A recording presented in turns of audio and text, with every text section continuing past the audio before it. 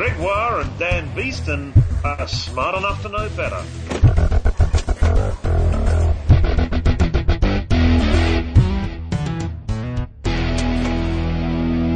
Ladies and gentlemen, put your hands together and please welcome to the microphone Gregoire and Dan Beeston and episode... monkey... Just get into it. Just say the bloody name of the podcast. Welcome to episode 26 of Smart Enough to Know Better. A podcast of science, comedy, and ignorance. And this week we've got a magical interview. You guys been licking cane toads or something?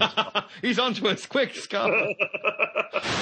I am very excited It was so exciting. to finally clear up some mysteries about the land before time. And if you think you know all about dinosaurs, well, you might. And this podcast will just prove how clever you are. But it will point out things like some animals don't exist. Oh, well, that's filling in some blanks then.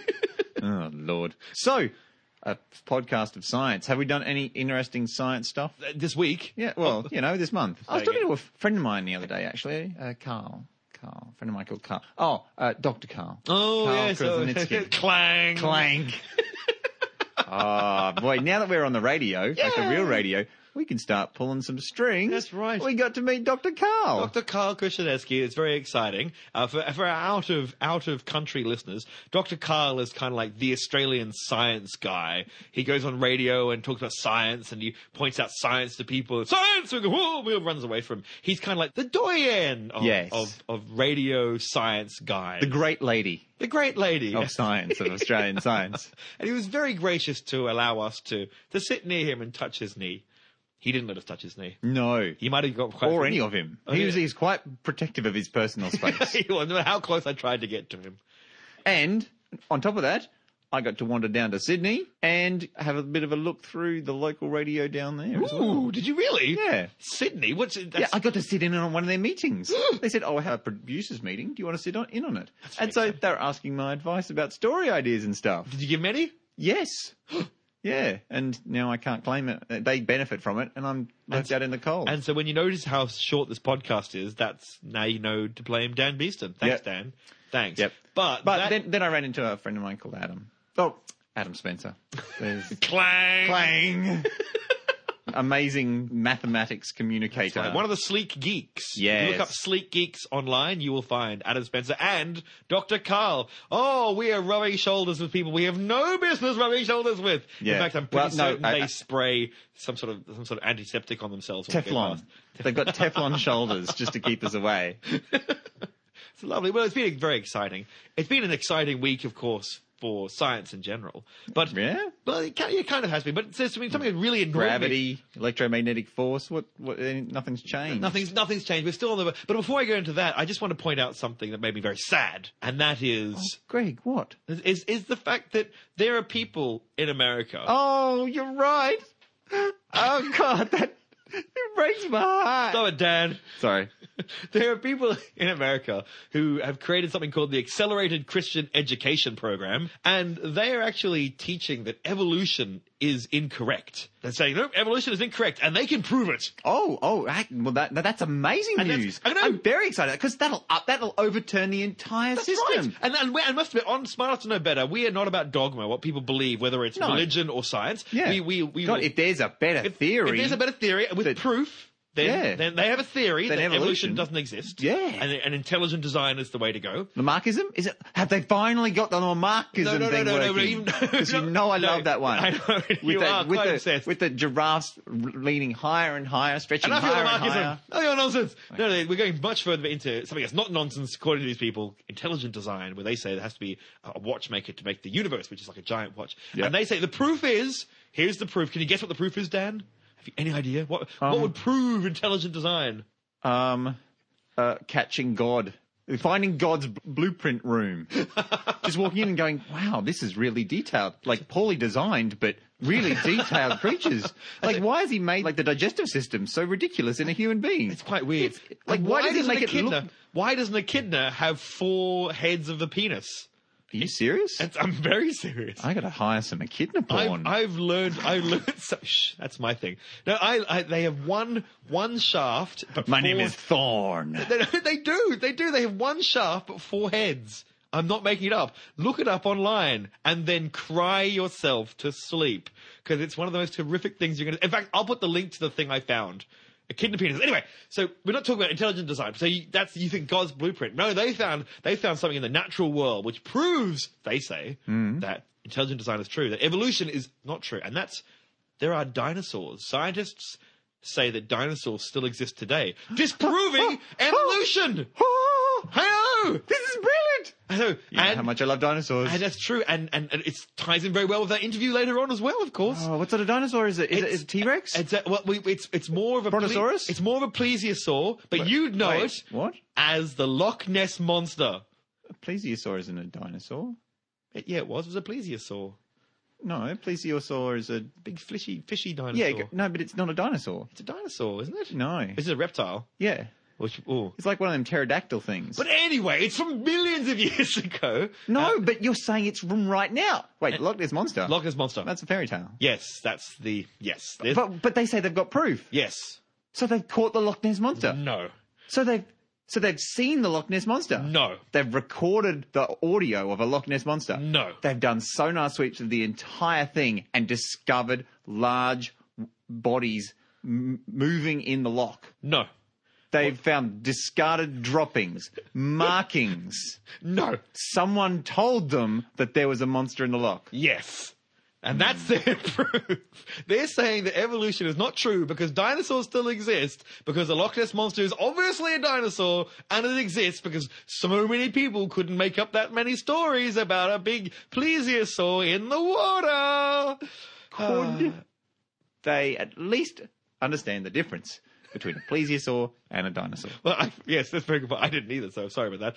Hopefully, Dr. Willis in the interview will put us right. But isn't that just insane? And there are 13 states of America who will be using this accelerated Christian education program to teach this rubbish. Whether or not you believe in intelligent design or not, okay, I'm not arguing that point. I'm not talking about God or not God. I'm really not going down that path. What I'm saying is you can't disprove a theory which has a lot of evidence backing it up with a fairy tale that's been proven by such luminaries such as Brian Dunning from Skeptoid.com, who we've interviewed on this very program, have kind of shown that these things have never been proven. Like, there's no actual proof of the Loch Ness Monster. In fact, the famous picture that you think of with the Loch Ness Monster has been proven to be fake. It blows my mind. It makes me sad all over my body. It was just a yeti in a suit, wasn't it? It was. A swimming yeti with a head on. Right. And the back of it, the lump, was a chupacabra with a snorkel. So that was the sad thing for science since the last podcast. That the ACE are going to promote non-evolution because of the Loch Ness Monster. It should make me laugh. You put those words together in that sentence, and my brain goes, I should be laughing, but I am sobbing into my own cognac. Silly monkeys. Those accelerating Christians should be decelerated. Suddenly. But the good thing is, don't worry though, what will make me really is that the Higgs boson's been discovered. Well, yay! A Higgs boson-like particle has been discovered. Cool. They're not saying that it's definitely... And if you Sigma 2? Sigma 5, baby! Get out. And it's 99.99999%. I thought it was just 4 of them. Was it 4? Oh, bum. 99.9999 was the one I read. 99.9999. There you go. 9% chance of being right. I love science. No. No. In a universe... Wait, because we did this. We did, yes. We established right. this. Yes. So I just want to make sure I get it right.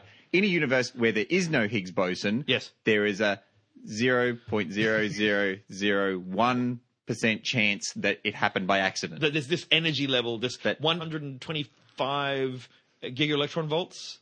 He thinks 125 point something gigaelectron volts normally would turn up. Yes, it's such a... Yes, that's what's been shown. Now, the Higgs boson, if you don't know what the Higgs boson is, you should go back and listen to episode 22 and learn all about the Higgs boson. David Harris, who was our interview, explained it beautifully with thieves in the night and people shining torches into our cupboards. It was very exciting and made a lot of sense to a lot of people. But the Higgs boson has been found, or a Higgs-like particle has been discovered. Does this mean it's all over for the... LHC? No, not at all. And also for the CERN. the standard model of particle physics. It was right. the last bit that fits in. But they're pointing out that if it fits in exactly, if it's exactly what they were trying to find, yet that's it. They found everything, but they don't think it will. It'll be something they're going to find out the properties of this thing and probably open up all sorts of things like why gravity is not connected to it. But that's a very complicated discussion for another time. But yes, the Higgs boson was discovered, or Higgs-like particle has been discovered. Go accelerated science. Woo! But not accelerated Christians. We are very excited tonight. Oh, goodness. Tonight, what are we going to say? It's the internet. It's all time. It's all time. Yes, I start again. So just bear with me, Dr. I mean, Willis, you could set it up like a Mad Lib. No, so, don't. Like, so that they can just say the word while they're listening to the podcast, depending on what time of day it is. I'm already slightly confused, Dan. Don't confuse me anymore. Okay, here we go. We're very excited in this interview to be talking to Dr. Paul Willis, the director of the Royal Institute of Australia. You also Hang on, I'm going to have to stop you there. Oh, yes. It's the Royal Institution of Australia. Well done. Oh, well, Gregoire kicks off this interview in his normal pace. So, marvellous. The Royal Institution of Australia. You might also know him. Is that like a nut house? Oh, stop it. No? You might know him. You might also know him as a TV presenter on Catalyst, the great ABC science program as well. So thank you for coming to the interview, Dr. Willis. Oh, my pleasure. Coming all the way from Adelaide tonight. All the way from Adelaide, Australia. Goodness me. City of Churches. City of Churches. It's a lovely place. Also City of Pubs, but for some reason we don't sing a lot about that. You sing a lot from it. About my home is that within an hour's drive of my front door are 300 of the best cellar doors on the planet. I mean, what more do you need to know about Adelaide? They're very good. We should move there immediately, Dan. Suddenly. To the Comedy Blimp. Yeah, because there's just not enough beer here in Queensland. Everyone says that. Queensland hasn't got enough alcohol in it. We have a giant stone building with Forex written across the top. It doesn't get much better than that. Well, it's basically... Yeah. Only Forex. But it unfortunately does sell Forex, which is if the you like downside quantity. If you like waking up tomorrow not knowing who you are or where you were last night, that's terrible. But we're not here talking about beer, though Dr. Willis seems to be an expert on that too. We're here tonight to talk about the thing that makes every 10-year-old and the inside 10-year-old squeal with delight. We're going to be talking about dinosaurs. Yay! We're very excited. Thank God we're not talking about space again. Quiet, Dan. I love space. You know this. Let's get some dinosaur action on this podcast. So dinosaurs, Dr. Willis.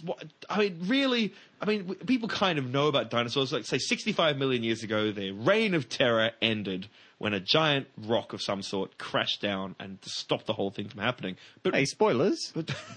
But why dinosaurs? What's so interesting about dinosaurs? Why are people still so captured by these things from the past? It's interesting that you start from the end when they got wiped out, and we'll work our way backwards, I suppose. Look, the thing with dinosaurs... Prehistory Memento style. So, I was actually thinking it's more like the interesting history of Benjamin Button the dinosaur.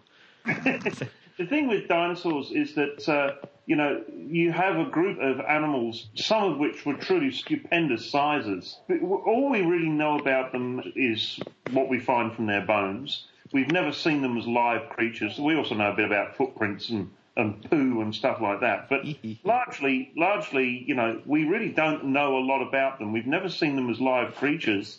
And yet we've got these tantalizing, enormous skeletons of creatures that, by our eyes, look quite bizarre. So I think it's the sort of wonder of what these creatures were really like. That's where the fascination comes from. Right. And the idea that during part of their reign, our ancestors would have been scurrying around their feet looking quite scary. Quite scared, I should say. And a lot of people don't realise that mammals and dinosaurs actually got started at the same time about 238 million years ago. And yet for 160 million years, the dinosaurs kicked the little furry butts because, for 160 million years, the dinosaurs held all of the major terrestrial ecosystems on the planet. Mammals were there, but mostly no bigger than shrews and rats, getting caught up between the toes of the Tyrannosauruses. There you go. The T-Rexes held all the cards, although they couldn't see them because they were in their little tiny hands out the front. So I just learned something. I did not realize that mammals and dinosaurs started at the same time. They were roughly the same time. That's a new fact for me as well. I always thought mammals came on the scene a little bit later. That's interesting. So, well, there's a good question to start from then. So mammals and dinosaurs are doing their thing. Now, to point out to people, I'm pretty sure people probably know this, but dinosaurs are not reptiles, are they? Now, this is a really interesting philosophical discussion because reptiles no longer... I am well known for my interesting philosophical discussions. A good choice of question there, Greg. Thank you. The reptiles actually don't exist anymore.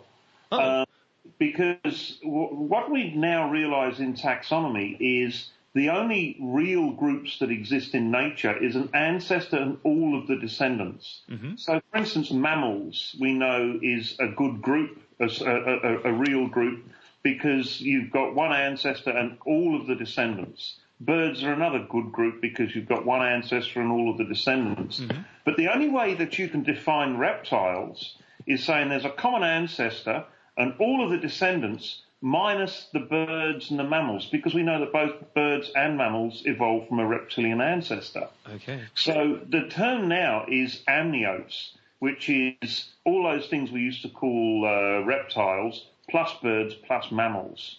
Oh, so this is like the lungfish is really far removed from other fish. Yes, there's no such thing as, I've read the sort of thing. There's no such thing as fish anymore either, because you can't say that a goldfish is very similar to a shark. They seem to come from very different points. Well, no, you're right. There's no such thing as a fish anymore, according to taxonomy. Can I just point this out? I just need to stop and bellow. I just need to bellow very quickly. Smart Enough and Better has just destroyed all reptiles and all fish. And now you know, listeners, why we are such a great podcast, because we just destroy things. We just wiped out things, entire orders of life.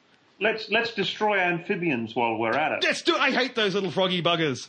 Exactly. The reason why, though, isn't because they're like a shark so far removed from the salmon. It's because of this problem of what we think of as fish includes a group, the amniotes and amphibians, that evolved from fish. Right. And in the same way that amphibians includes the group that went on to evolve to become birds and mammals and other reptiles. Reptiles just simply don't exist anymore. Stop using that term. It's naughty. But mammals do. Mammals do. Birds do. Birds do. But what about politicians? Where do they... Because they came from lizards, right? Oh, stop! Is that how So next time, when I'm next time in North Queensland, we're going to North Queensland later in the year. When I'm being attacked by a crocodile, so if I just go, there's a giant reptile, I can't say that. I'm being killed by a giant reptile. I have to yell, what? A giant archosaur. I am being attacked by a giant archosaur. Right. Yes, that's far more correct. And of course, we don't include politicians in the mammals. We don't even include them in the vertebrates. They haven't even got Surely. It's getting political now. An archosaur. You have to. So if you have a turtle, like that, Lonesome George, the very very old tortoise, died on the Galapagos last week, I do believe, and he was the last of his kind. They're all dead now, which is very sad. So Lonesome George died. We'll put a link in the notes about Lonesome George. What greater family would he have been part of? He's part of the amniotes. Amniotes are defined as all creatures that have got amniotic eggs, which is an egg with membranes in it to stop it from desiccating. Right. But wouldn't that also be part of birds? Would be considered part of that? Birds are part of that group, yeah. Right. And so are mammals. And so are mammals. Yeah. But we have eggs that don't desiccate. I suppose internally we do, don't we? They're highly modified in humans. Mm. Placentals and marsupials, those eggs are retained inside the adult female, and essentially it hatches internally. Right. So they're greatly modified, but yes, we're part of that group. Hello? We are so far away from dinosaurs. Sorry, this whole confusing thing of destroying entire orders of life has come down to, so dinosaurs aren't considered reptiles because there are no reptiles, but a dinosaur is not related to an archosaur, as I've just learned to call crocodiles. Oh, no. The dinosaurs are archosaurs. Right. They're in the group which includes, all dinosaurs, birds, crocodiles, and a few extinct groups such as pterosaurs. They're all archosaurs. They're all archosaurs. Okay. So is a dinosaur a specific thing? I mean, can you point at something and go, that would have been a dinosaur? Yeah, there are features in the bones that all dinosaurs have, and that's what allows us to say that there was a common ancestor that they all inherited those features from. For instance, the way that there is a crest on the upper arm bone, a particular trochanter or a lump on the femur called the fourth trochanter. These are features that all dinosaurs have, to the exclusion of any other animals. But when I say all dinosaurs, I am including birds. If you have a barbecued chook tonight, you can actually find these features on bird skeleton as well. And I love that. They had creatures that ruled the planet for 160 million years, and now we chop them up, deep fry them, and plop them into buckets. That's right. Their time will come. Their time will come, Dr. Willis. So No, their time's been and gone. No. Okay, the we'll jump monkeys back are there. in charge now. Well, apes, not monkeys. We're apes. But please tell me that apes exist, Dr. Willis. Don't tell me I made a mistake there too. Yes. Phew. I love that pause. Apes still exist if you include us in the group called apes. And I do, sir. I do. Monkeys are a problematic thing because the only way you can define monkeys is by excluding the apes. And we know that apes descended from monkeys, so they're part of the group. It's a matter of at the taxonomic point of the definition of a true group of organisms. Does science know anything at all? Well, we're constantly evolving. Given another 30, 50 years, we'll probably turn that paradigm over and we'll go back to reptiles. No, reptiles are useful. We'll call them reptiles after all. Okay, so let's jump right back to something. We're talking about mammals and dinosaurs sort of coming onto the Earth roughly the same time. So the question that springs to mind straight away for me is, why did dinosaurs do so well if they came on the scene at the same time as mammals? What made dinosaurs so evolutionary, stronger, if that's the way of putting it, or more fit than the mammals if they were around about the same time? This is always going to be a difficult one to answer because, again, all that we know about them are their skeletons. And so it may have been something in their soft tissues, could have been something to do with the design of the heart or something like that gave them an advantage. But if we look at the skeletons, what we do see is that they're able to hang their legs under their body and swing them backwards and forwards as a way of moving. And that's a very efficient way to move. If you think of a crocodile, typically it will walk with its legs spread out to the side. And it's actually quite a cumbersome walk, which means the whole body sort of twists and contorts as it moves along. But better in the water, I guess. Well, yeah, better in the water. But see, this is another thing, is all dinosaurs were terrestrial. They all lived on the land. There were reptiles at the time, there were non-mammalian, non-avian animals at the time. There were Loch Ness monsters at the time. That's what you're trying to say. Shh. Hey, did you see this week that it's been official, I think, in North Carolina? Yes. You're allowed to teach that evolution can't be true because the Loch Ness Monster's real. In fact, we mentioned that in this very podcast. How's that double bunger? It's special pleading on the highest level, really. I mean, it's. I'm looking forward to going to North Carolina. I've got shares in a bridge that they might be interested in. If we have any North Carolinian listeners, please get in contact with us and just scream your horror at what's happened. We'd love to hear from you. Unfortunately, with that knowledge, surely you could then go, with all of them going, well, come on, you've got to show us this missing link. You just go, well, there's Bigfoot. Yeah, that's true. Yeah. We can use mythology to our own ends. Okay, so we're not too sure about the dinosaurs. Now, if we look at their ancestors then, like the birds are very efficient breathers. So they can actually... Birds are descendants, not ancestors. Oh, of course. Sorry, yes, you're right. Of course, descendants of, yes. Smack my hand. Ow. So, as their descendants, they breathe much more efficiently than we do, or than the mammals do. They don't have to exchange the air. Do we know whether that was something that evolved in birds, or could dinosaurs have had that as well?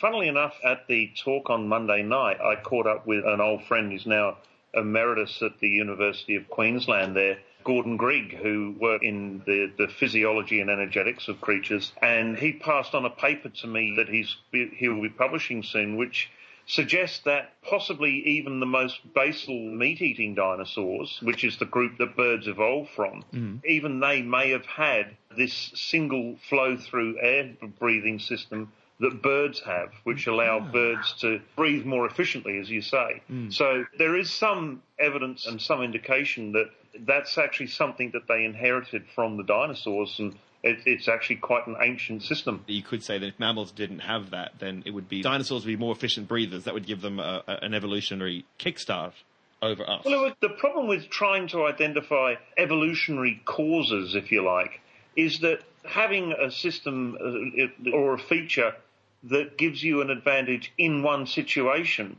doesn't necessarily hold for every other situation. For instance, warm-bloodedness, we think, well, that's a real advantage being a mammal is, we're warm-blooded means, of course, we're going to kick any reptile that comes anywhere near us because we can...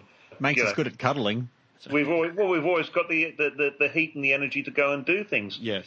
But the downside of that is, but we have to eat so much in order to maintain that body heat. So if you've got a crocodile the same weight as a lion needs to eat something like 20 times more than the crocodile does, and most of that is just simply to keep it warm. So there's different situations where a feature may be an advantage, but it may very well be a disadvantage elsewhere. Or not an advantage at all, such as if you take a 10-kilometre across rock to the Yucatan, then, of course, your crazy warm-bloodedness means nothing at all. It just means that you catch fire a fraction of a second earlier. Faster. Or vaporise, yeah. That's right. Yeah. Your warm blood is sprayed all over the mountain in a very pleasing pattern. Indeed. Yes, I can see what you're saying there. So, different. We can't really say what led them to being the dominant life form for 160 million years. Is that right? Yeah, give or take a couple of days, yeah. We haven't got down to the week yet. That's fair enough. So, and there's different sorts. I've always been quite excited by the idea. You have the theropods, and so they're the ones. They're the velociraptor kind of ones. The tall, two-legged ones. The meat eaters. Meat eaters, yes. And then you had. I always say it's odd that you go. These are all dinosaurs, but you have these two-legged meat-eating ones. Then you have these sauropods, these really big four-legged ones. And there seems to be an arms race between those two. One would get bigger, and the other one would get bigger, and the other one would get bigger, and that seemed to be the way it ran all around the world. It always amazed me that they were both dinosaurs. I don't know why this worries me, but both dinosaurs, but one is two-legged and one is four-legged, or at least I suppose they do have arms. You know what I'm trying to say here? Does it make any sense? No, none whatsoever.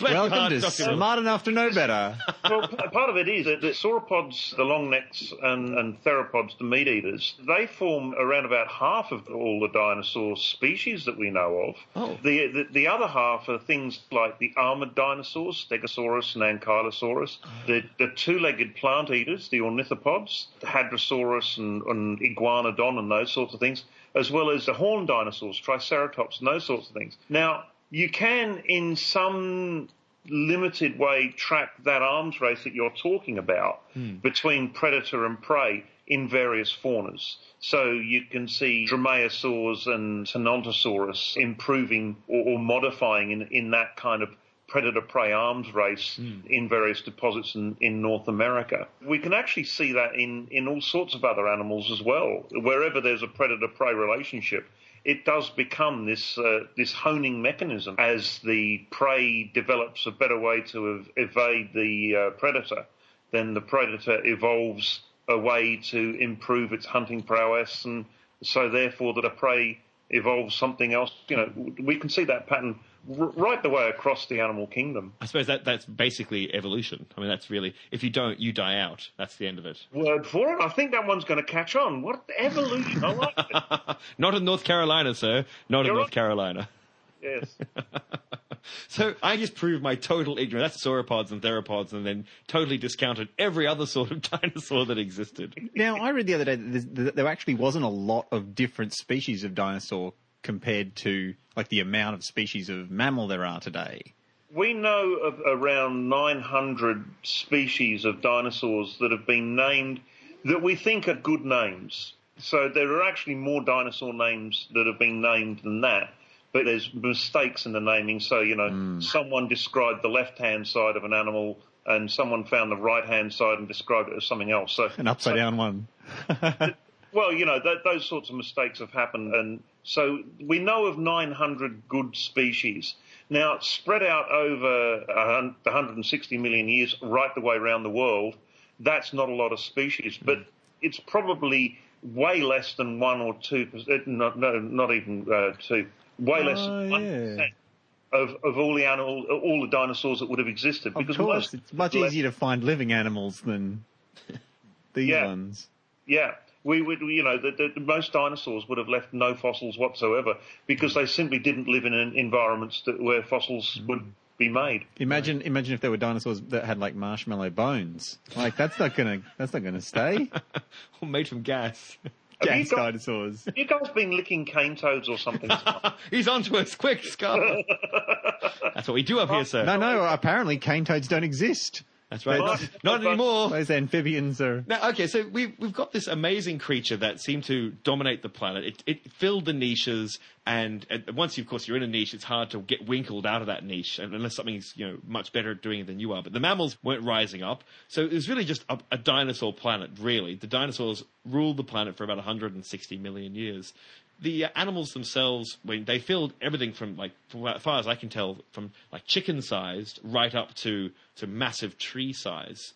So Yeah, well, the smallest dinosaurs, if you include the birds as you ought to, then the smallest dinosaur is a hummingbird. The smallest non-avian dinosaur, you're talking things like Micropachycephalosaurus, which you're right, it's down about the small chicken size. The upper size limit that we know of for dinosaurs actually comes from Australia. We've got footprints in Broome in Western Australia that are 1.4 metres long. And they... Is that wait? That's not the stride. That's the footprint. The footprint is one. and that belongs. Bloody hell! That belongs to one of the long necks, one of the sauropods. And if you scale up a sauropod until it's got a foot 1.4 metres long, you're talking about an animal that's 35, 40 metres long.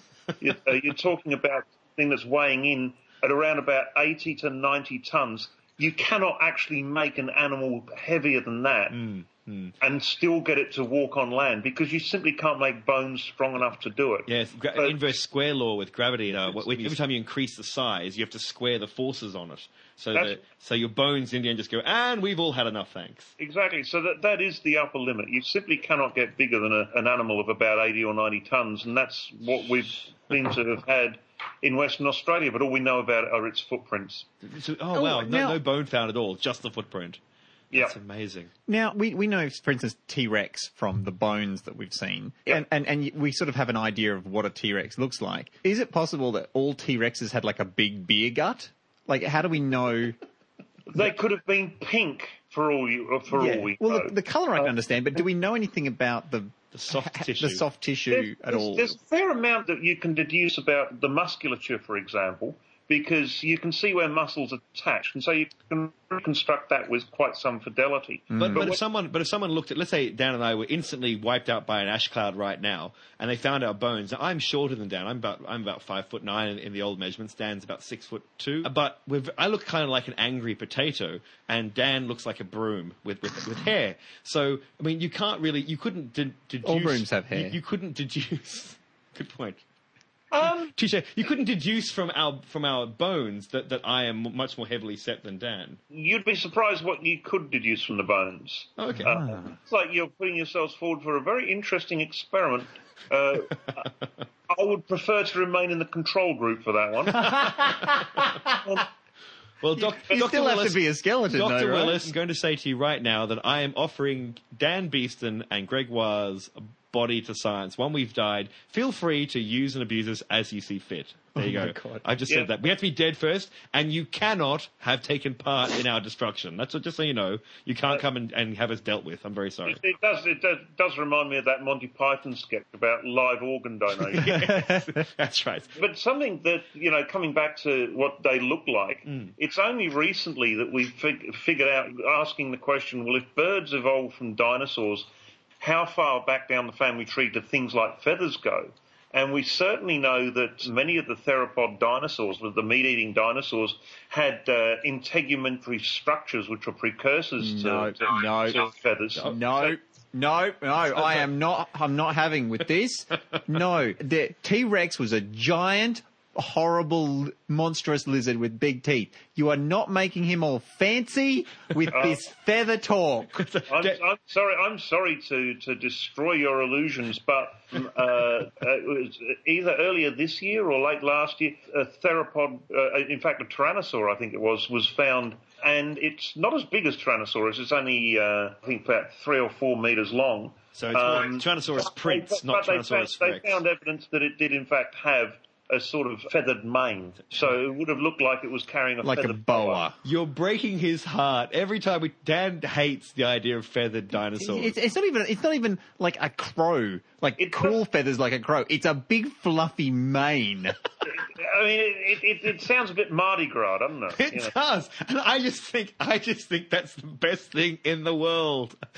My idea now of the dinosaurs of that time is one word: fabulous. That's the only way I can look at dinosaurs now. It's like, we are family. It's awesome. I hate this. You can just see a whole rake of tyrannosaurs running down the street going, YMC. That's right.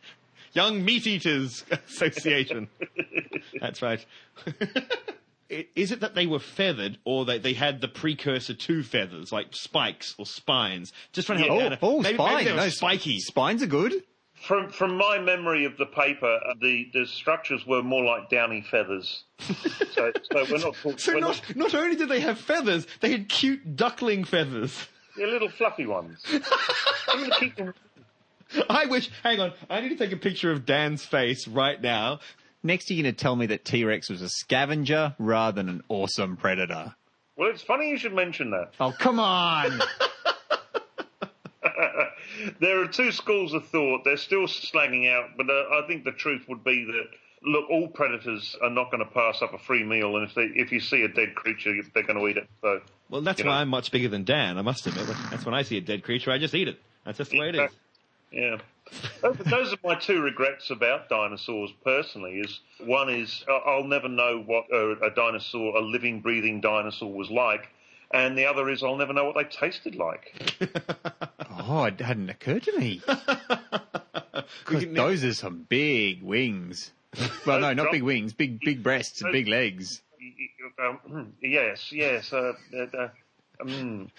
that won't be taken out of context. Yeah, out of context. That's the greatest thing in this podcast. This is really going in a direction I hadn't anticipated. I mean, like something like that would be so big that if you put it on the side of your car, it'd tip the car over. Oh yes, that's right. So of course we have to ask. We can't interview someone who knows about dinosaurs without asking a question. What is Dr. Paul Willis's favourite dinosaur, and why? Purely egotistical reasons. It's a small armoured dinosaur called Minmi paravertebra, and the reason it comes from all over Queensland, in fact.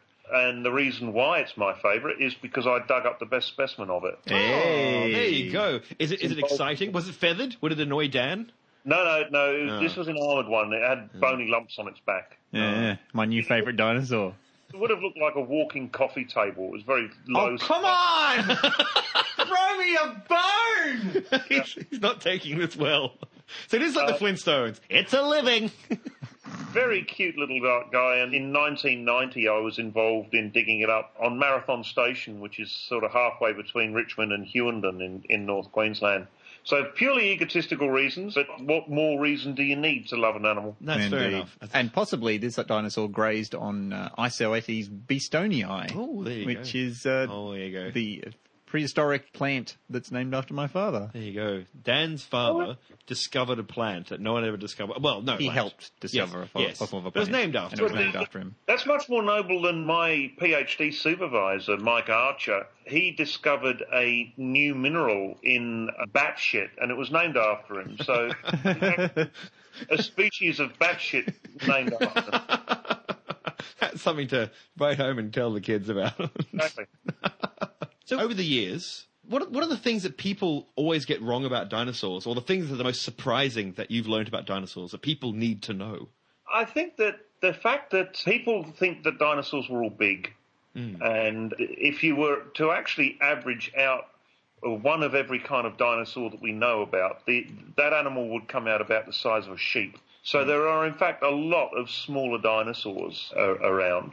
The dinosaurs were stupid. In fact, Stegosaurus was one of the most brainless of the dinosaurs. You're talking about a 4.5-ton, 9-metre long dinosaur. Its brain was about 80 grams. And while that doesn't sound like it's going to win, any physics prizes, the remarkable thing is that if you scaled up a crocodile to those sorts of dimensions, you would have a brain about the same size. So it's not as if they're really stupid.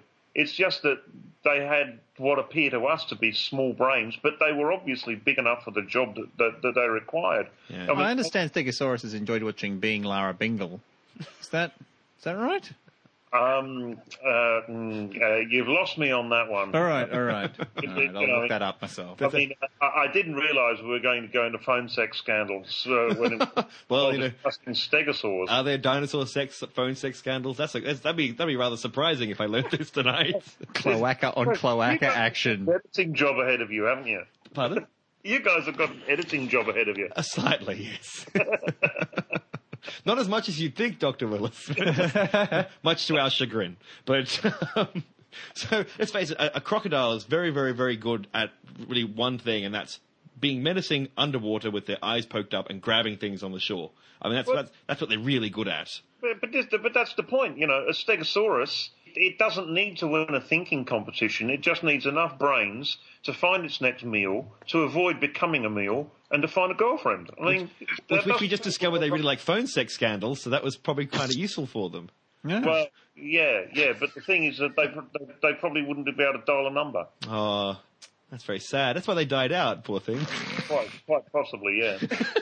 That's going to be my theory. I'm going to write a paper about how Stegosaurus wiped. It wasn't a comet. All the dinosaurs died out because their little hands couldn't use keyboards and they couldn't use their dinosaur internet. More bizarre papers have been published. Only earlier this year, in fact, a paper was published suggesting that dinosaurs were wiped out because they farted so much methane into the atmosphere. Oh, I read about that. So because methane is much more powerful a greenhouse gas than carbon dioxide by quite a bit.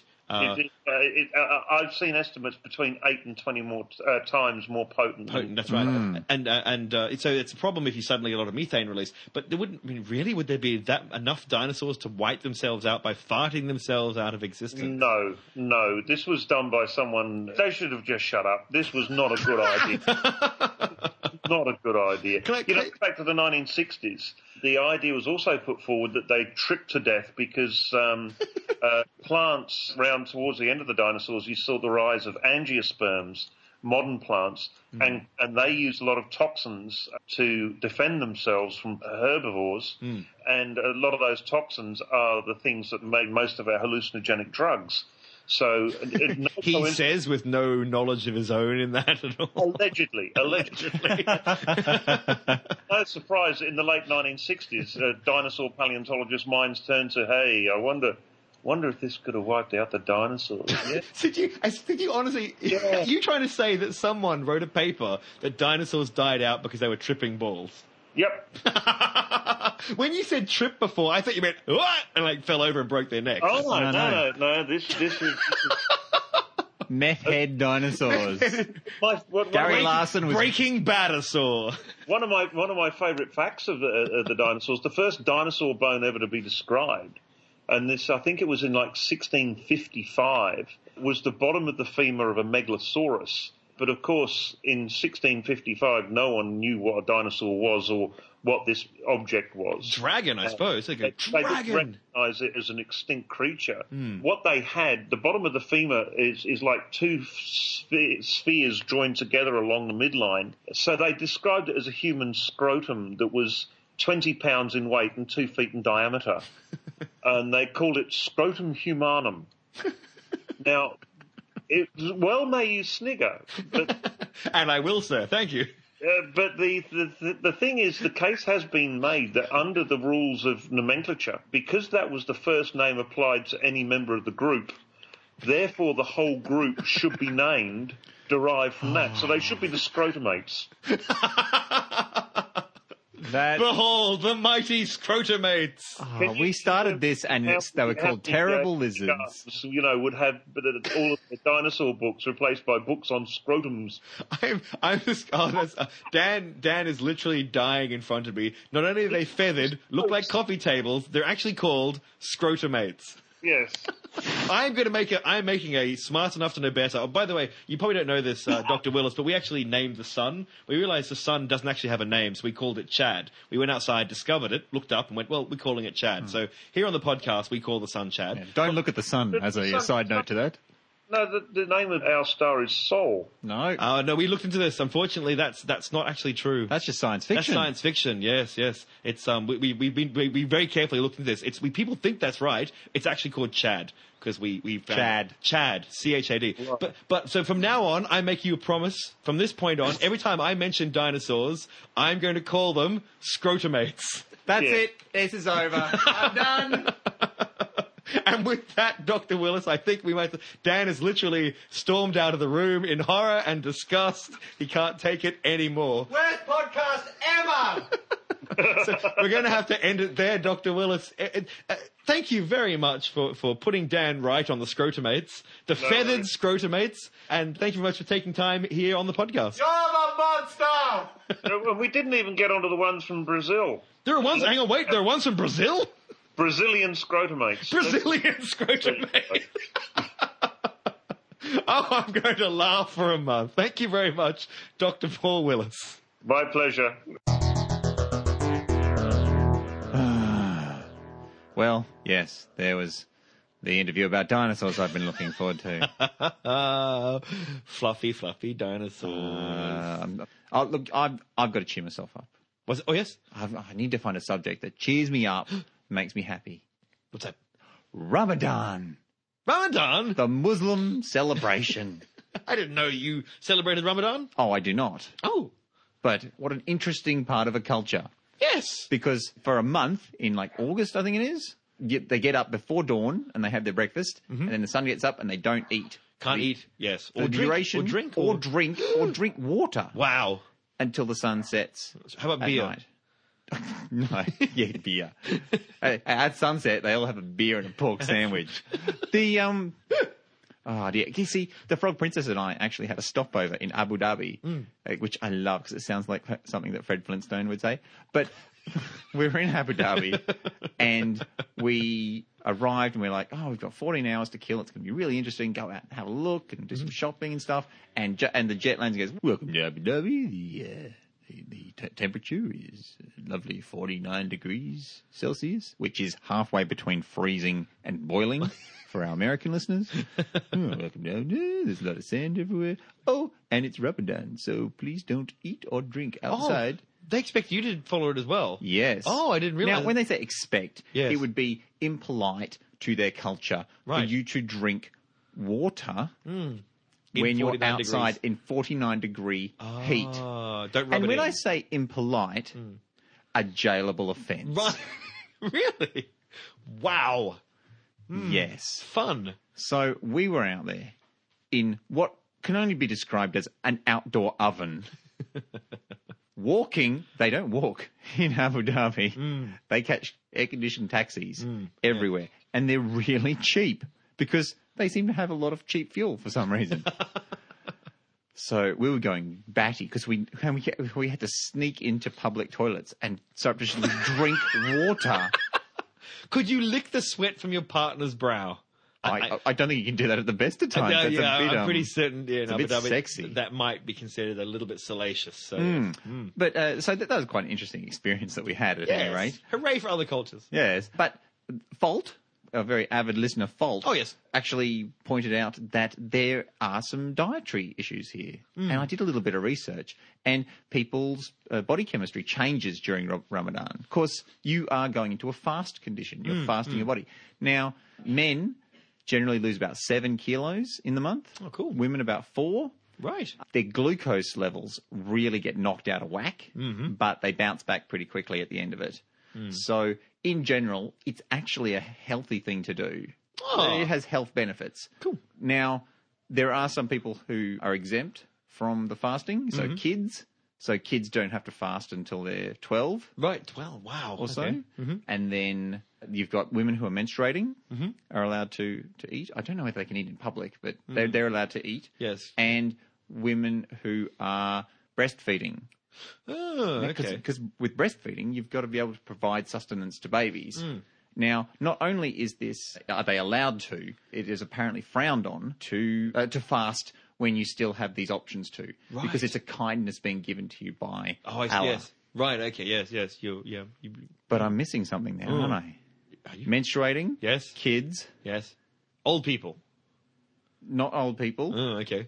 So menstruating, kids, and breastfeeding mothers, pregnant mothers, are still expected to fast. 90% of pregnant women fast, and they've been doing some research into what sort of changes this makes to the physiology of the child.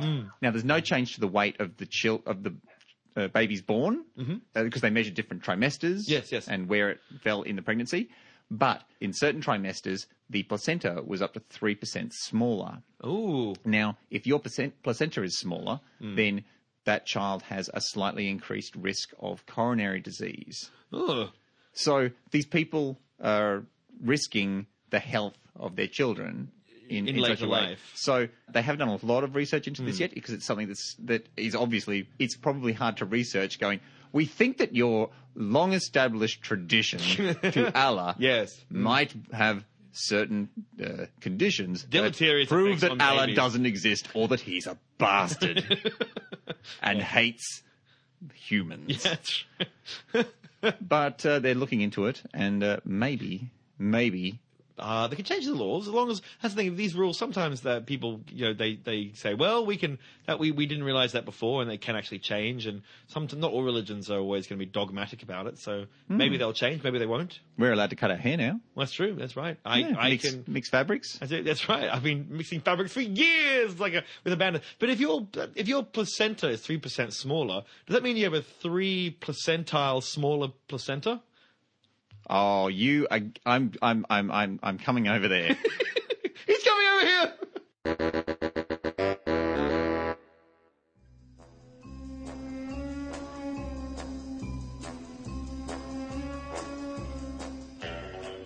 Ah, Mr. Bond, it would seem that you have fallen into my death trap. You won't get away with this, Blofeld. Mr. Bond, I assure you I already have. And once I pull this lever, the mechanism will feed you into the piranha tank. And since you're going to die, you won't be able to stop me when I brainwash the vice... When I brainwash the... No, poor kitty. You're hungry, aren't you? Don't worry about the cat. Just keep telling me about your plan before killing me. Oh, don't you worry, Mr. Bond. I'll tell you everything you need to know before you die. That will make your death so much more tragic. Ow! Ow! Oh, kitty, your claws need a trim. Yes, they do. Yes, they do. There you go, kitty. Aren't you adorable? Yes, you are. Oh, her fur is so soft. This is very relaxing. I feel like this isn't progressing like it should. Oh, look! Now she's climbing into an old cardboard box. Oh, that's adorable. Hey, my pen has a camera in it. We should be videoing this. Oh. I can't even remember why we were fighting. Me neither. Let's get you out of that death trap. So, Dan, it would be fair to say that you're not really a dog person, are you? I'm not so much a dog person. I think we established in a previous one, not a dog person, not a cat person, telling people I like scorpions, because then they still won't make me pat them. But you're not a big animal person. Actually, Ooh. I'm going to have to say I've been turned around recently. To what animal? By what animal? By what animal? By my new favourite animal, What's that? the goat. You like goats? Huh? Yes. Our friend Girl Clumsy. Yes. They did an animal farm. That's true, yes. And I was like, well, there's not many options where I don't have to push kids out of the way to play with baby animals. I should probably throw myself in wholeheartedly. Yes. Goats are brilliant. Baby goats, you kneel down and they climb up on you. They try and get on your head, that's Like right. they climb up your body. Yes. They're really nimble. Dan likes nimble things. And the other thing is that they kind of want to bite stuff, but they don't lick. Oh. That's what I hate. I hate licking animals. Oh, there you go. Dogs and cats lick, and it drives me nuts. And little goats, they don't at all. I went to Taronga Zoo, and they have a mountain. They have a big fake mountain covered in goats. It was the best. So you like animals at a distance not licking you? Well, even the ones that are climbing on me, I'm impressed with. They're so agile. Like, have you ever seen that photo of the tree just covered in goats? Yes. That's the only time I've ever looked at a shot and gone, that is totally Photoshopped. There is no way that exists. But that exists. That's in Morocco. Ghosts are magic. Not ghosts. Ghosts. Ghosts are magic. Ghosts are magic. Ghosts are magic. Ghosts are supernatural. Goats are also wonderful. Goat ghosts are even more nimble. That's crazy. They disprove evolution. Yeah. Have I ruined your thing, your setup? Not at all. Not at all. Because you're not about to run an experiment where I hurt animals or something. No. I'm just going to prove There's no goats around here for me to hurt. There's no goats at all. But I was going to point out that animals that lick, and especially dogs, have been proven to help us. So unfortunately, Dan, your dislike of dogs and cats and licking means that you have a higher % chance of getting asthma. And in fact, your children and people around you have a higher % chance of getting asthma. Isn't that terrible? You're a bad man, Dan. And asthma. Asthma. Not asthma. No, asthma. Asthma. Yeah. Yes. Was I? No. I'm pointing out to the audience. That's how you say it. It's A-T. It's asthma. Yes. The Frog Princess hates when people say anemone. Anemone. Anemone. Anemone. It is. Yeah. Yes. It's not an enemy. Yes. It's an enemy. Yes. Yes. That's right. Friends like these. Point of this is, it has been shown that the bacteria that comes from dogs, if you're put with a dog as a child and they lick you and hang around you, their bacteria will get inside you because children's digestive tracts are squeaky clean. Squeaky clean when they're born, like nothing inside them at all. Yeah, sterile environment in there. That's right. You can drink it. Thank you, Dan. Dan likes to drink everything sterile, so send it in the post to Dan@smartenough.org and he will drink it for you. But make sure it's sterile.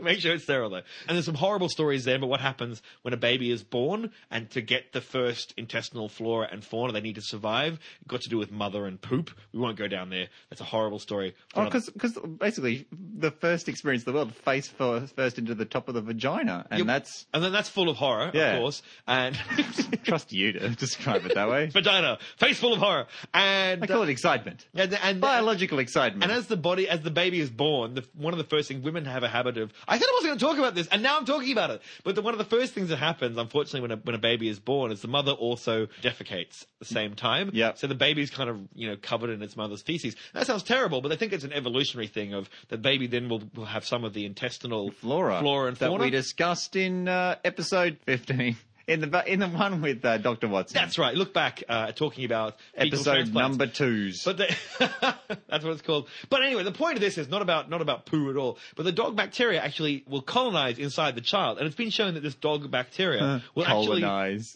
Pardon?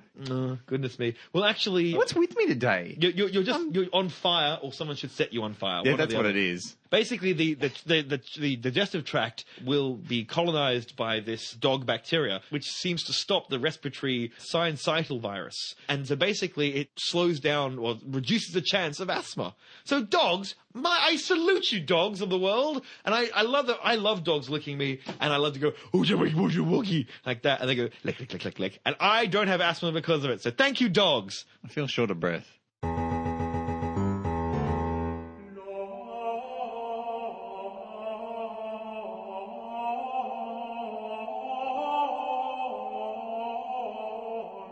Pope, rouse yourself from slumber and hearken unto me. Oh, yes, my lord. I hear you and I obey. I am troubled. Many people of the earth do not believe in me. I am losing followers. I'm sure it's not that bad, my lord. My church has become emptier with each passing year. Not only do they not pray in my church, they openly argue with my word and doubt my existence. Well, there are always going to be doubting Thomases, my lord. Did you know that there is a podcast where two guys make fun of me and... Don't worry about new media like podcasts, lord. It is a niche market with limited penetration. Oh, good. Still, something has to be done. I must do something to make my people believe in me again. Oh, yes. Good idea, Lord. I've been waiting for you to ask me to help for ages. I know just the thing. I'll set up cameras in St. Peter's Square. We'll invite all the major media outlets, but not podcasters. Then you can come down to Earth in all your glory and prove once and for all your existence on prime time television. No, I don't like it. You don't like it, Lord? Why? I'm more of a have faith guy. I like moving in mysterious ways. It's kind of my thing. Image is important, you know? Like turning Lot's wife into salt, or appearing as a burning bush. Yes, I like the burning bush one especially. Enigmatic. Or the way you appear to people as an image burnt into their toast. I was told it would make me seem more approachable. Approachable, yet enigmatic. Yes. Anyway, I've got an idea. I'm going to create a particle called the Higgs.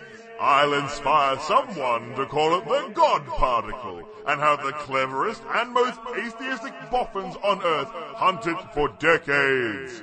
When they finally find it, the atheistic doubts will be blown out of the water.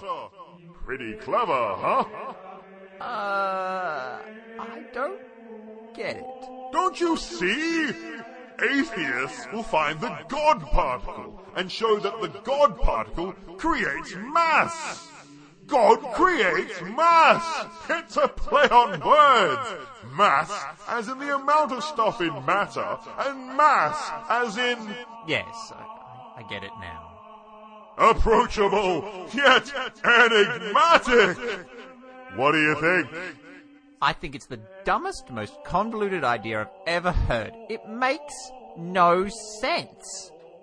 What happened to you, man? You used to be fun. That was the last pope. Last Pope? But you're wearing the same hat! I should have been a Buddhist. A vampire walks into a dentist and says, "Can you check my teeth?" Dentist says, "No worries." So the vampire sits down in the chair and the dentist looks in his mouth and says, "Oh, these fangs are great, but I'm going to have trouble with the back teeth." And the vampire says, "Why?"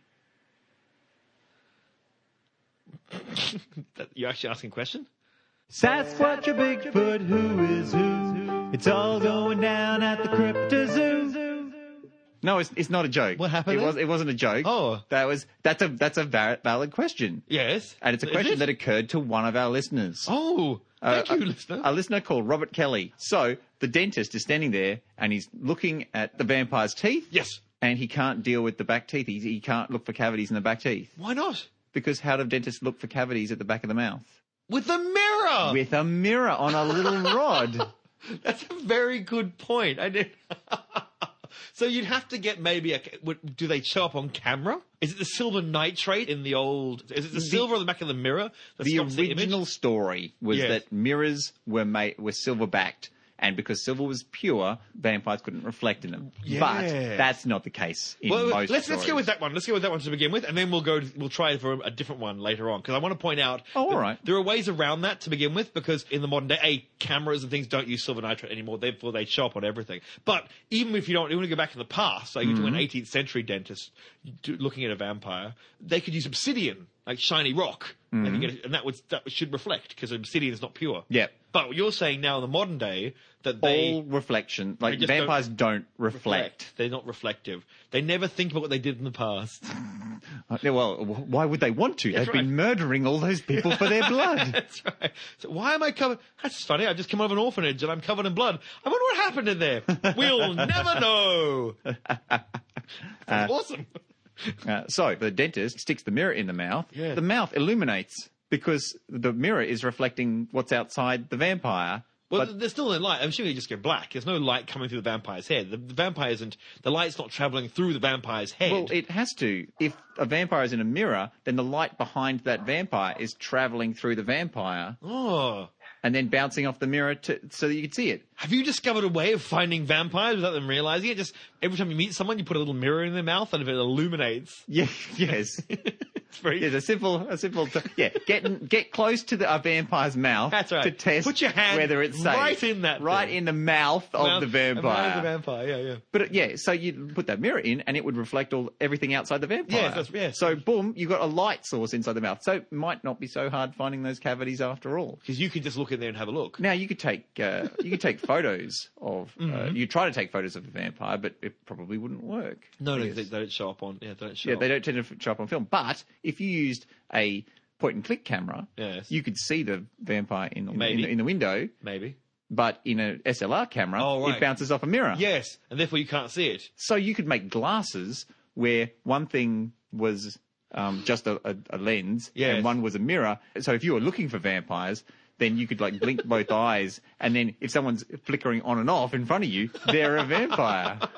So you're trying to say there's many different ways of finding out vampires nowadays. Vampires, your days are numbered. Yeah. The accelerated Christian educations are going to get onto us, a program onto us very quickly. Now, dentists do have another tool for looking in mouths, fibre optics.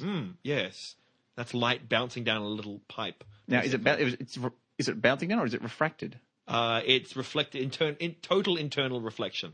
Oh, right. It's not refracted. Oh, so If it was that refracted, wouldn't work. some of it would come through and some of it would go out. So it's total internal reflection. The percentage it technically bounce. It bounces inside. Yeah, optical cable. So Well, can vampires be refracted, or is it just reflected? But is it the angle of light bouncing? Well, refraction means changing the direction of the light. So what are you asking here? So can you refract light off a vampire? Can I would say no. If you had a prism and you held it up in front of the vampire, Yes. would you be able to see the vampire through the prism?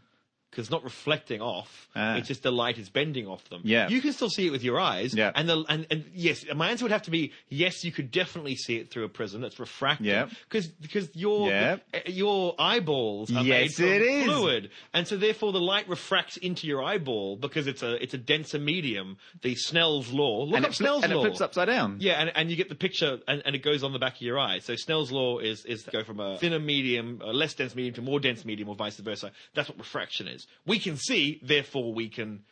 Maybe that's why we can't find vampires. Maybe we can't. Maybe that's rubbish. Maybe there are vampires all over the place in this room right now. But we can't see them because our eyes work on refracting. You just freaked me out. I'm just waving my hands around a lot.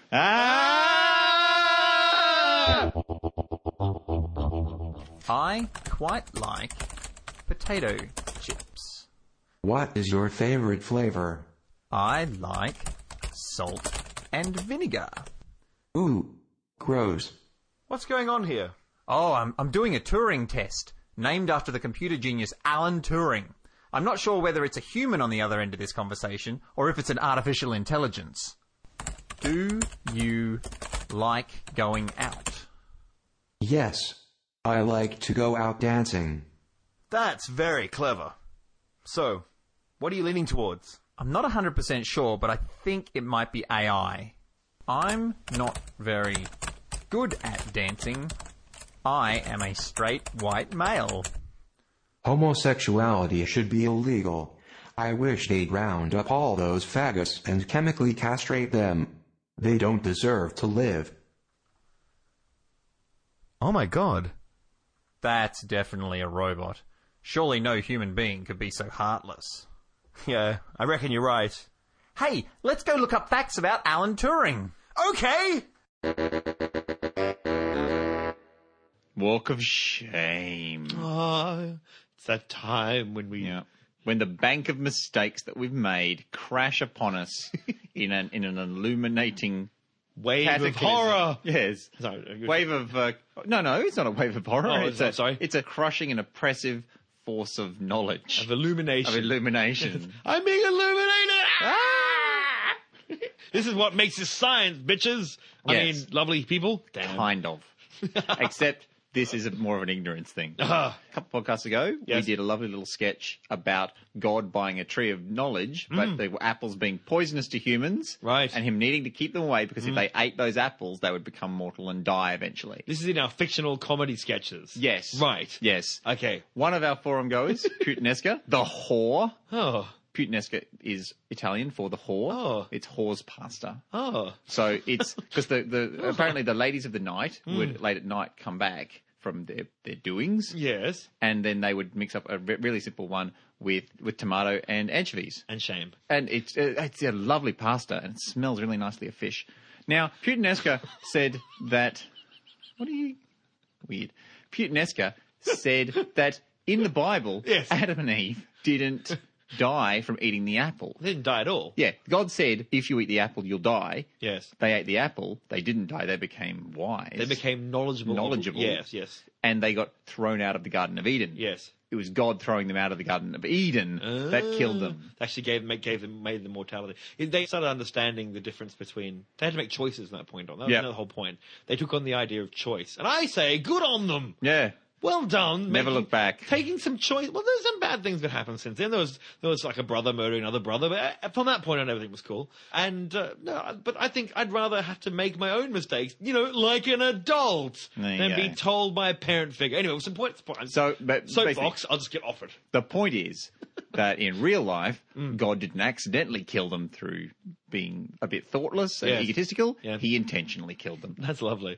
They say pass it on to the accelerated Christian education program. And that's all the mistakes we've made. Yay! All the ones that were found. I'm sure we've made a lot more. No, I think we're perfect in every Perfect. single way. I don't think the audience could possibly find one then. Yeah, not in this episode at all. Ah.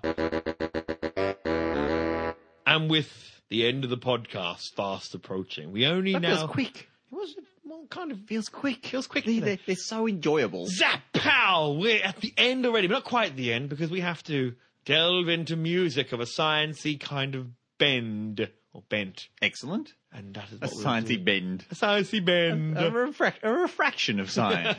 Sciencey refraction through the prisms of our own consciousness. Refractory period. That was the phrase that I was trying to remember last Yes. night when I was talking to that pretty girl. Move on. So, people who are very funny indeed have created a song all about why we don't have to worry about robots uprising. Because humans are just damn better. Really? Yeah. Well, I'll let them explain it in song. End user license agreement? Here are two users that agree to end you. Listen up, yo, this is manifesto to those here who fear Klaatu Barada From the Nixo. mightiest iPad to the tiniest tie rack. Hibernating, waiting for the right time to strike The back. only way that I hack is You. into pieces. Machine beasts must become deceased is my And thesis. before you ask why, give it some thought. Ain't you heard of T-1000 Haller? Them battle box machines will rage against us. Unless someone says stop, so call me But RoboCop. not cause he's a cyborg. Because I make robots Stop, stop. inhuman like a Little cyborg. robot, I am not. Sorry, that's confusing. Don't be naive, we're not narrow-minded guys. We just believe that anything that we're afraid of should But it's die. not robot hatred 24/7. Take dates in my Mercedes like to make ladies Now pregnant. how should we put this? We love them hoes. Girl, I'll take you home and shake you out of the clothes. Because in 9 short months, a baby's gonna emerge. Another soldier in the fight against a robot I don't scourge. need no fancy manners or a flashy ass suit to smash your casing with a hammer till you do not So compute. if you mecha Nazis meet me in a darkening alley, I'll defrag you and drag you to the uncanny valley. Robots run and hide, 'cause it's the end of Madeline. The humans on the rise, when I ask you nicely. Kiss your ass goodbye, 'cause in a second you'll be Jensen.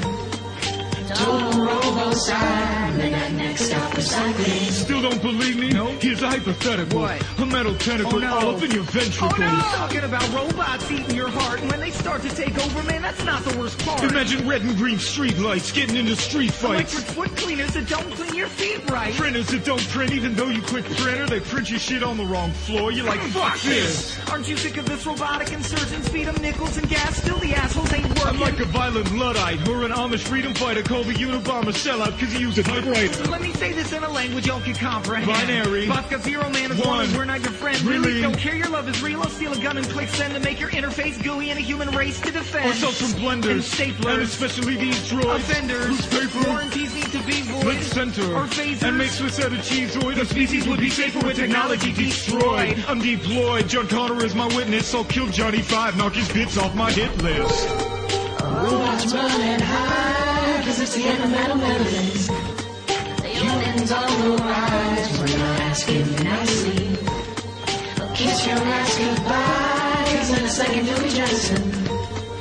Total robo-side, the next out Call. Hey Data, don't mean to be a player hater, but I'd like to see your body lying in a smoking crater. Shoot C-3PO and make him be see-through. Drop walkers on the others until they are 2D2. Go ahead, transform. That shit won't save you. Roxy sex body is hot with her skin off. Who knew? What's a good start? 10 robots lying in a lake bed. You don't break my heart if you make Wally stay brain dead. Droids are paranoid with reason. Robot season is starting. Bender Rodriguez is leaving us. It's breaking my heart. But you gotta understand, they're just too dangerous. We're maxing you fax machine. Would you like to play a game with us? It's like a Turing test of when you fail, you get shot.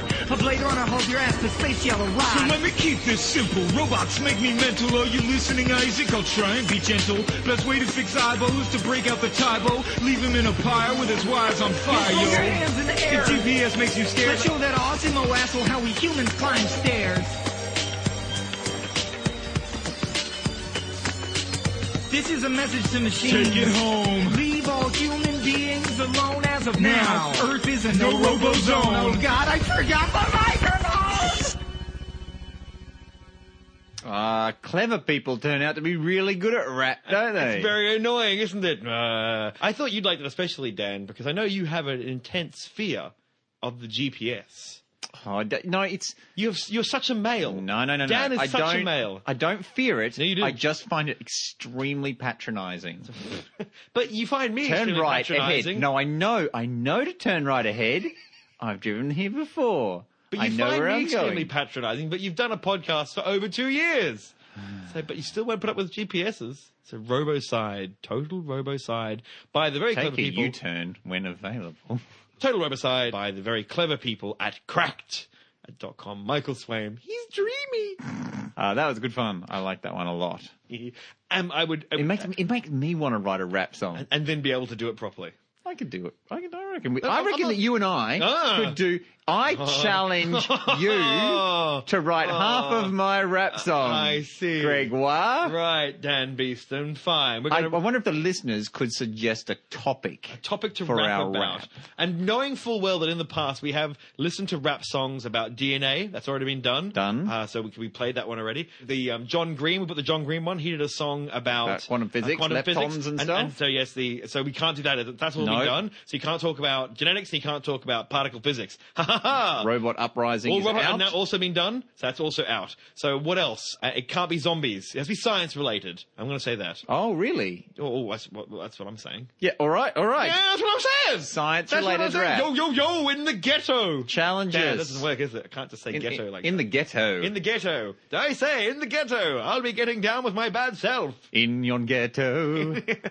Played on the lute. Ding, ding, ding, ding. You have been listening to Dan at smartenough.org. And Greg at smartenough.org in episode 26 of Smart Enough to Know Better. The longest running podcast that comes from this room. If you would like to get into us fisticuffs or with other people of a like mind, jump into our forums. There's a link on the website. And of course, you should get onto iTunes and you should rate this podcast a big 5 and It write a would be little review. nice. We love these guys, especially Dan, who hates GPS. Really? You think that's the thing that people are going to get their back up about? He hates dogs and GPS. People out there going, God, dogs and GPSs. This Dan guy really knows. He's like me. I love scorpions too. Now, some of our stuff is going into a proper podcast. An adult podcast. Yeah. The 365 Days of Astronomy are always looking for content. Unlike us, who do one every 2 weeks, they do one every day. Hence the name, 365 Days of Astronomy. Of course, it's very specific. We can just talk about vampire teeth, whatever we want. They have to talk about, well, astronomy. And they're always looking for stuff. So Steve Nerlich, who has been on the show a few times now. Yes. Friend of the show, Steve Nerlich from cheapastro.com, a brilliant podcast podcast you should listen to. He asked us whether we could use one of our interviews that we did with him in episode 18, and we said yes. So in the 365 days of astronomy for the 12th and 13th of July, you can hear cut up 10-minute versions of our podcast with talking to Steve Jellicoe, talking about the flat universe. It's very important, and why it's very important, Dan, is because in 10-minute chunks, we sound quite erudite. Ooh. Not so much screaming and cackling. And... Well, we scream and we cackle in an erudite kind of way. Oh, excellent. And so if you're listening to this because you heard us on the 365 Days of Astronomy, hello and welcome. We love you with a very sexy passion. If you would like to be reminded on Facebook of when various events are coming out, i.e. podcasts or when we're on the radio, please like Smart Enough to Know Better on Facebook. If you want to know it via Twitter, then we're SE2KB. That's right. And we will always answer you. Every time, if you're new. We're pretty good with that. Yeah, we are. Yeah, except when you're looking after it and I'm looking after it. And then we have like these weird conversations between us and me and us and you and you and us. It all gets a bit funny. But anyway, join the fun of us talking to ourselves in a big circle. It's very exciting. And we'll see you for the next podcast of Smart Enough to Know Better! Will Greg survive? Will Dan finally find the love of his life? Find out all these things and more in the next episode of Smart Enough to Know Better.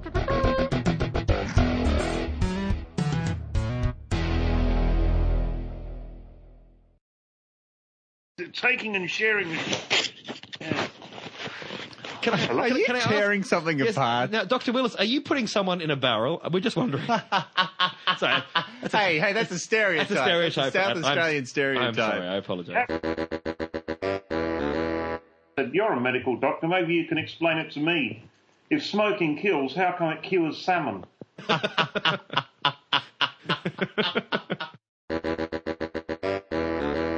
Ladies and gentlemen, welcome to episode 26 of Smart Enough to Know Better, a podcast of science, comedy, and then...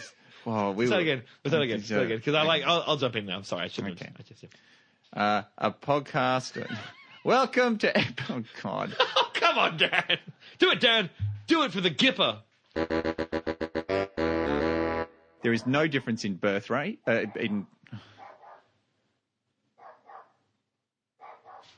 Bark, bark. Bark, bark. Bark, bark, bark.